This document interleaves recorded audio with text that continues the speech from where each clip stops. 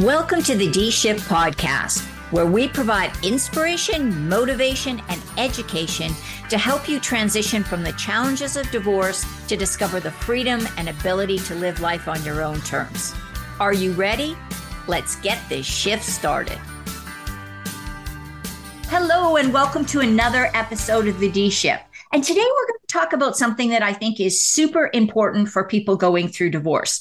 We're going to talk a little bit about forgiveness, acceptance, gratitude, and how all of that ties into really healing ourselves as we move forward. So I am excited to have Ricky Powell with us. And Ricky's got a fascinating background. I'm going to let him talk a little bit about his background. But Ricky is an executive and mindset coach, and he works with people, men, women, entrepreneurs in a wide range of different areas of expertise and assistance and support. And you've got some really neat things coming up as well, I know, Ricky, that I'd really like you to tell us a little bit about. But without any further ado, Ricky, tell us a little bit about yourself, why you do what you do, what your background is, and sort of where your areas of focus are now.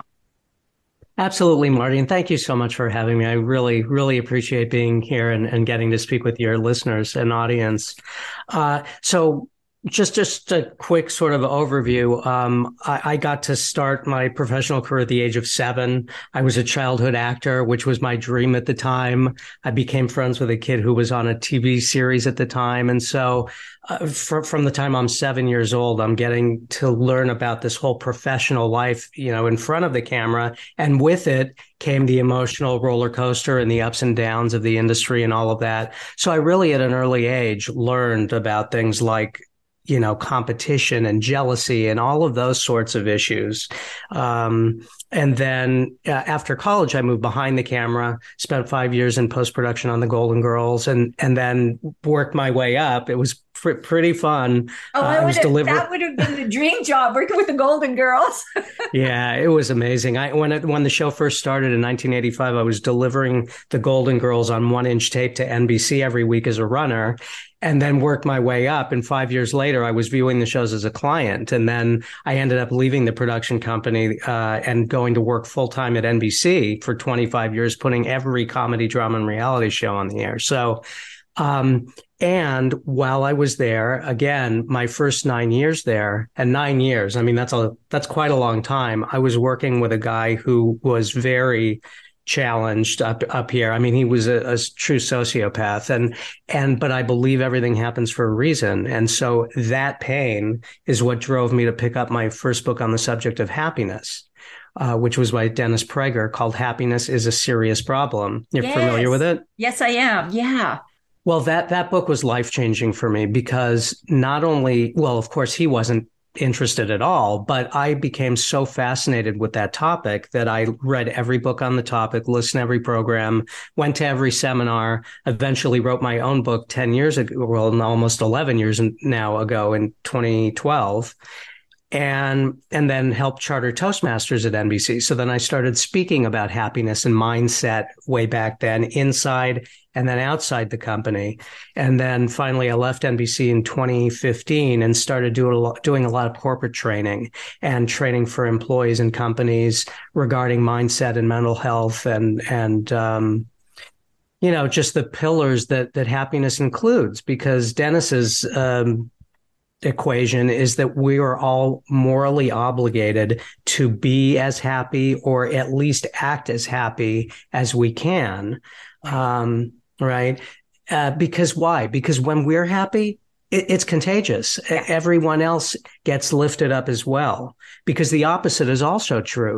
When we're down and we're in a horrible mood and we inflict that on someone else, he says, when we have bad breath, you wouldn't want to inflict that on anyone. Why would you want to inflict a bad mood on anyone? Right. And I think that, that's such an important point that you raised, that we do have a choice whether we're going to look at and I want to stress too, we're not talking about, what the term now is, toxic positivity, where you're just supposed to pretend everything is glorious. We're not talking about that, right, Ricky? Absolutely. Can you maybe distinguish or give some guidelines around because I really believe that whole, fake it till you make it, pretend everything's great and it will become great.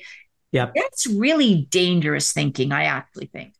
Yeah, and you know what? I'm so glad, Marty, you brought this up because it is such an important component in all of this. And I also studied NLP, neuro linguistic programming, and many are familiar with that. And what I love about it is it's so much. So much of it is language related, and the words we use are so important. And so, for instance, that notion of fake it till you make it, I agree that that way of thinking can be dangerous.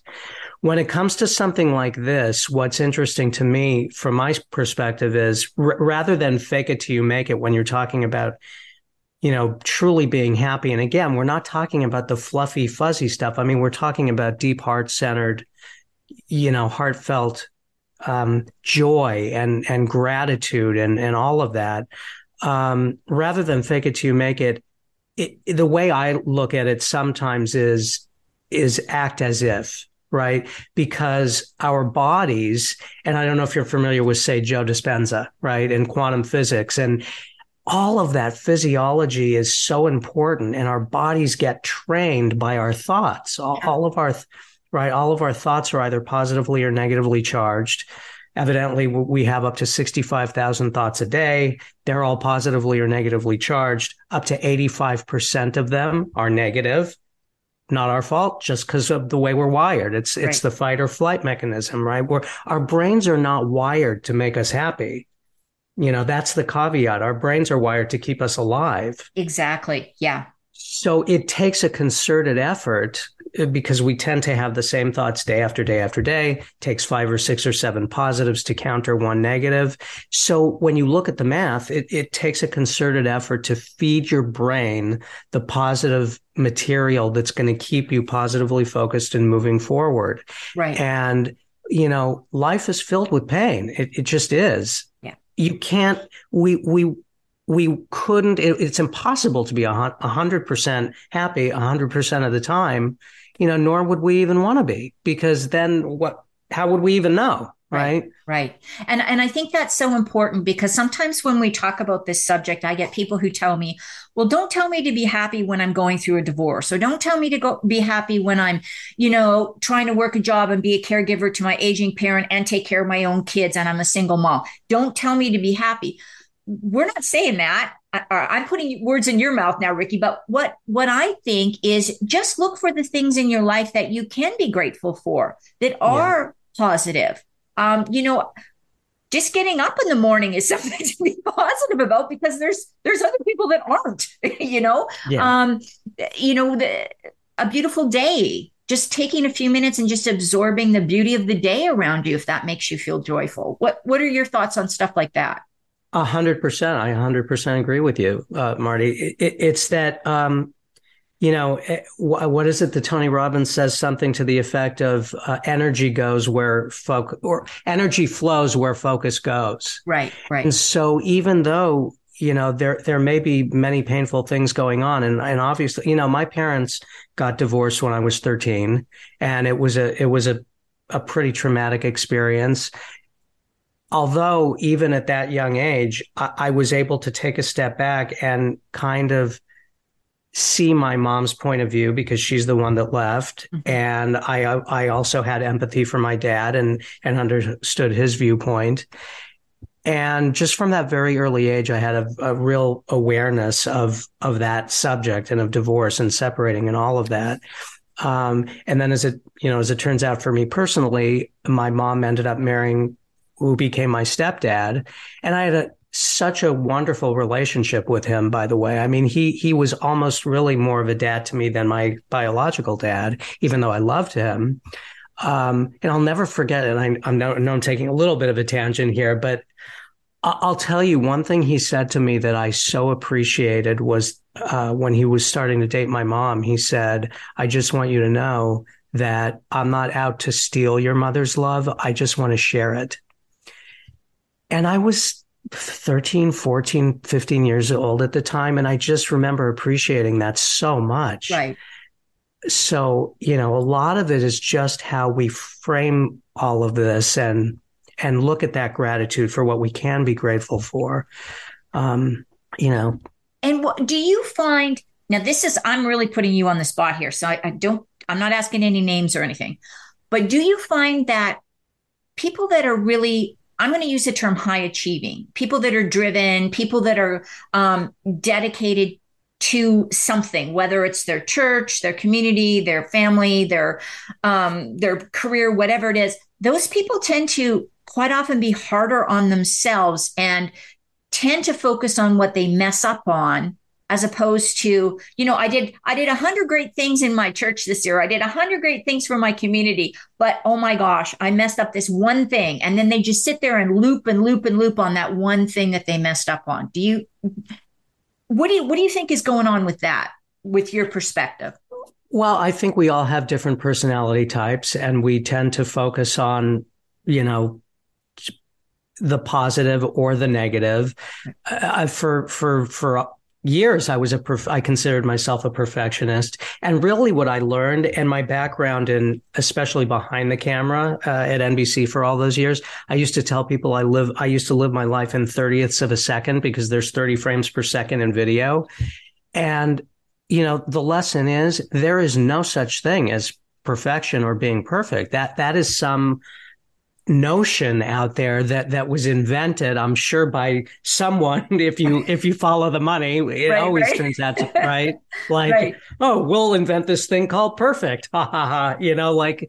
There's no such thing as perfect. And so, really one of the things that I try to help people with, and I almost started calling myself the little voice whisperer, because I love helping people turn that little voice inside from what could be your worst enemy into your best friend. Yeah. It's Yeah. it's really important to listen to that voice and have the awareness of what's going on. Is it your friend? Is it not? And if it isn't, there's so many things that we can do to help turn that around.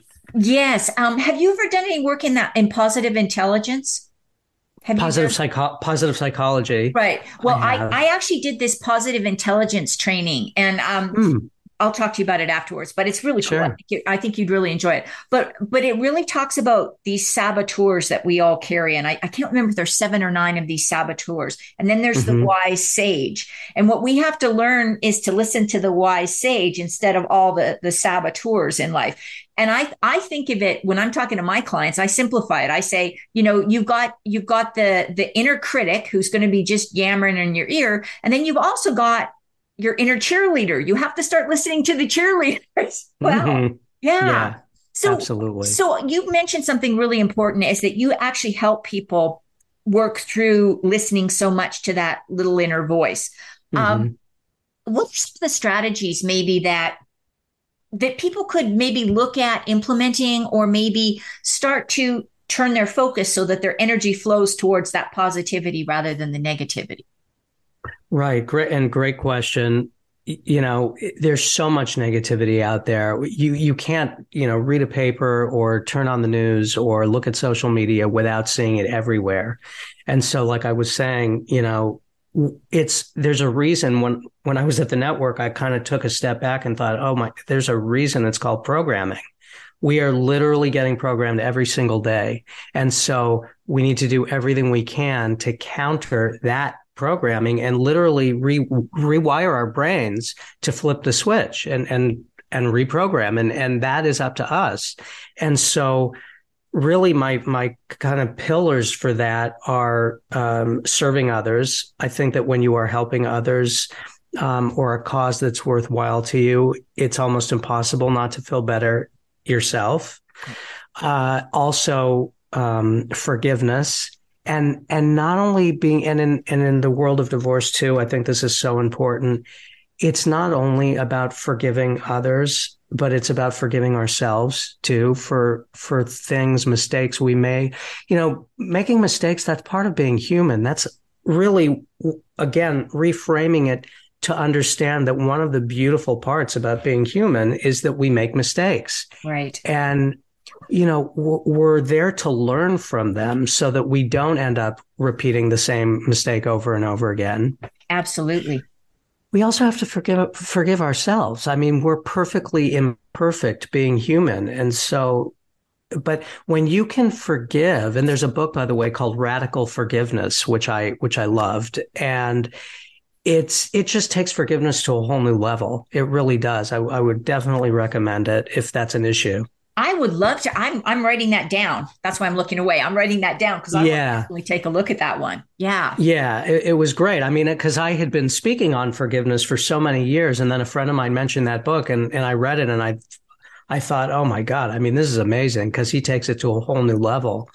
But it's so important.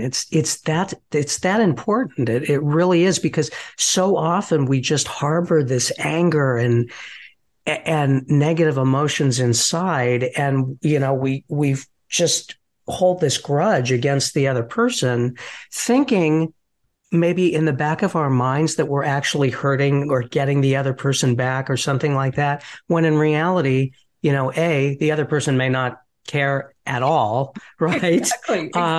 They may even take enjoyment somehow in that because they know how toxic holding a grudge can be. But that's the whole point. It's like all of that negativity gets trapped inside and there's nowhere for it to go. Right. So it stays, and it's garbage in, not garbage in, garbage out, but it's garbage in and stays and festers and grows. And I think that's where so much of our dis-ease in the world comes from, is harboring that anger. And then gratitude, by the way, gratitude is the other really big piece. Absolutely. And I want to really highlight what you said about that letting go and saying, I'm going to release this. I'm going to forgive you.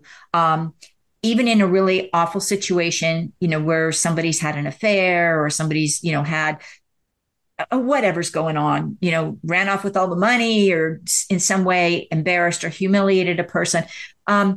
Forgiving them doesn't mean you're saying you think they're right. You're just saying, I'm no longer going to focus in on this. This is, absolutely. I'm releasing myself from this issue, and you own it now. I'm not carrying it for you anymore. So I think that's 100%. Really important. Let's talk about that gratitude part too, because I think that's another thing.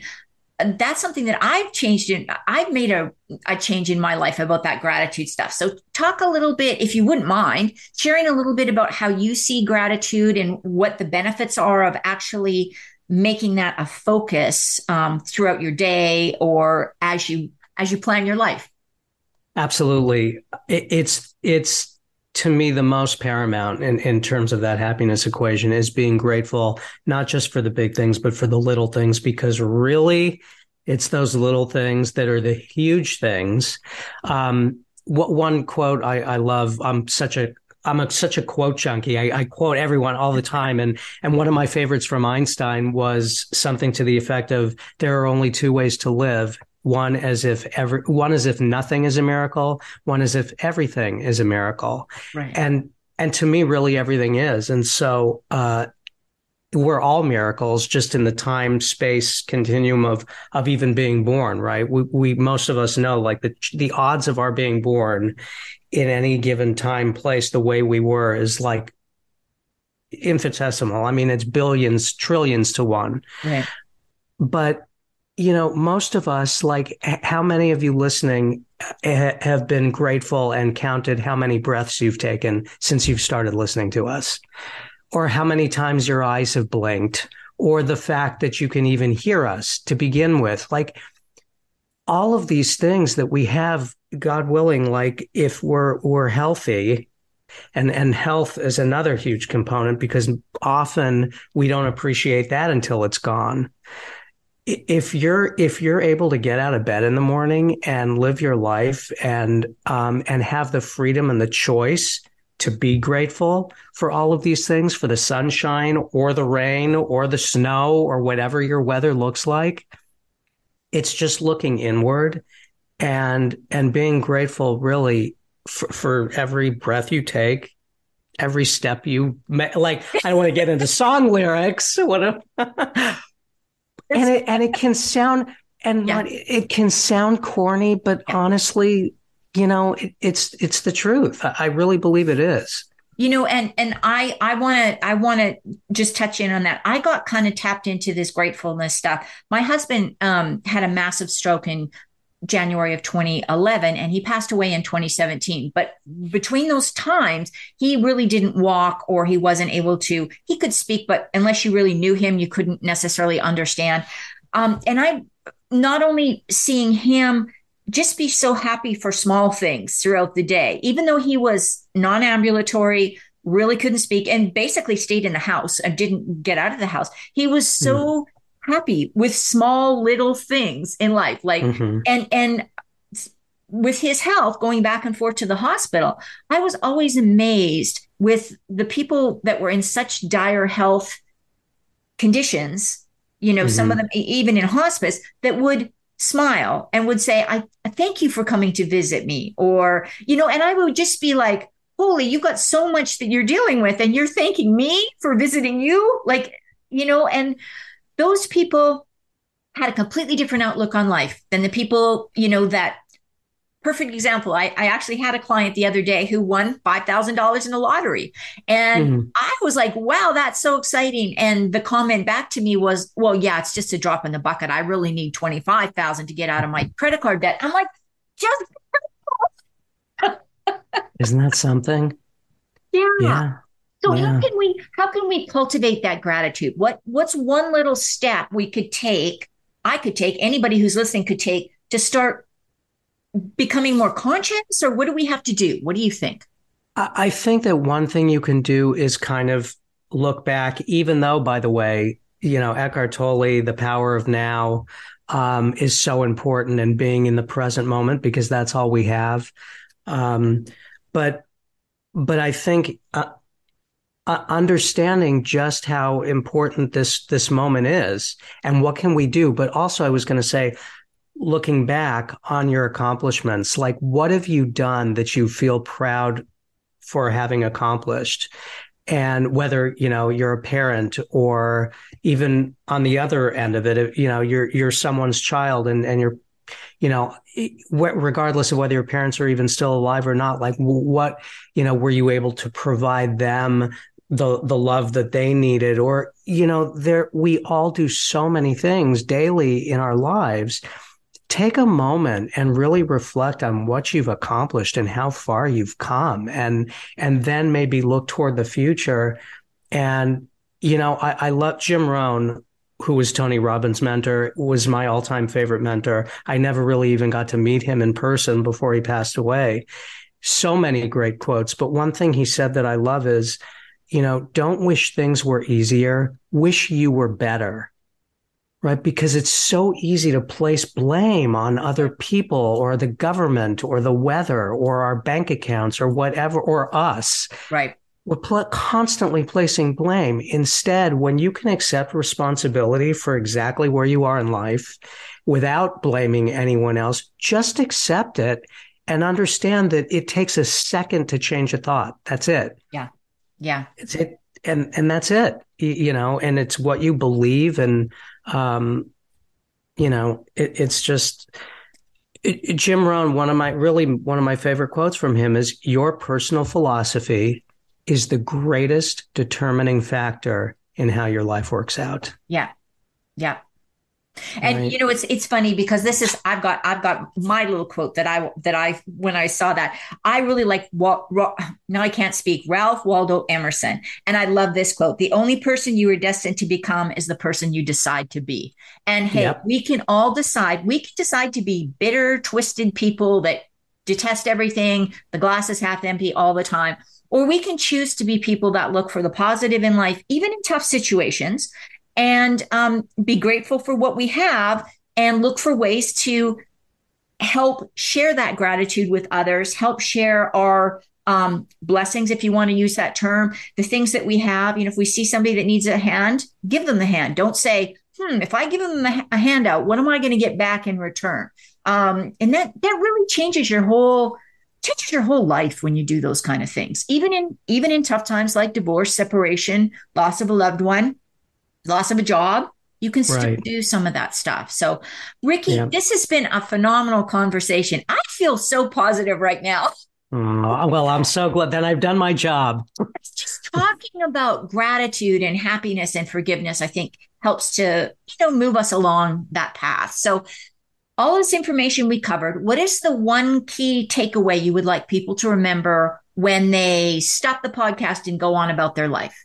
Well, again, I will circle back to examining your personal philosophy. I mean, when I heard Jim Rohn say that your personal philosophy is the greatest determining factor in how your life works out, I looked within and thought, oh, what's my personal philosophy? Like, how many of us even ask ourselves that question, right? Right. So really think about what your personal philosophy is. For me, it was, I think everything happens for a reason.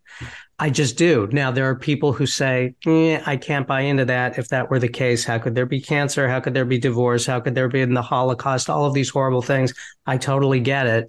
And so just to make it universally adaptable, let's just cross out the last three words for a reason, Right. believing everything happens. Yeah. And from that point, it's 10% what happens and 90% how you respond to it. Love it. That's a great message. So, Ricky, if people want to learn more about what you do, connect with you, maybe work with you, what's the best way for them to get in touch with you? Thank you, Marty. So I'm really excited. I just launched my Lifelong Happiness Inner Circle. And I love that you mentioned Emerson's quote. I even have it on one of my slides as an example of a growth mindset, because I talk a lot about growth mindset. But if people go to lifelonghappiness.com, there's an invitation for a free demo call. Anyone is absolutely welcome to join and have a free 60-minute session where, I can hear your story and kind of share maybe some thoughts for you. And I'm just kind of building this tribe of people who want to be happier, who want to be better and improve. Or anyone can get me at ricky@lifelonghappiness.com if you'd like to email. Great. And all that information will be in the show notes. I'd like to thank everybody for listening into the D Shift podcast, and be sure to catch our next episode. Thanks for listening and supporting the D Shift podcast. If you would like to attend live trainings by our amazing guests and have a chance to ask questions and get answers from our experts, join the D Shift crew. For more details and to sign up, head on over to www.divorcecoachforwomen and click on the podcast page.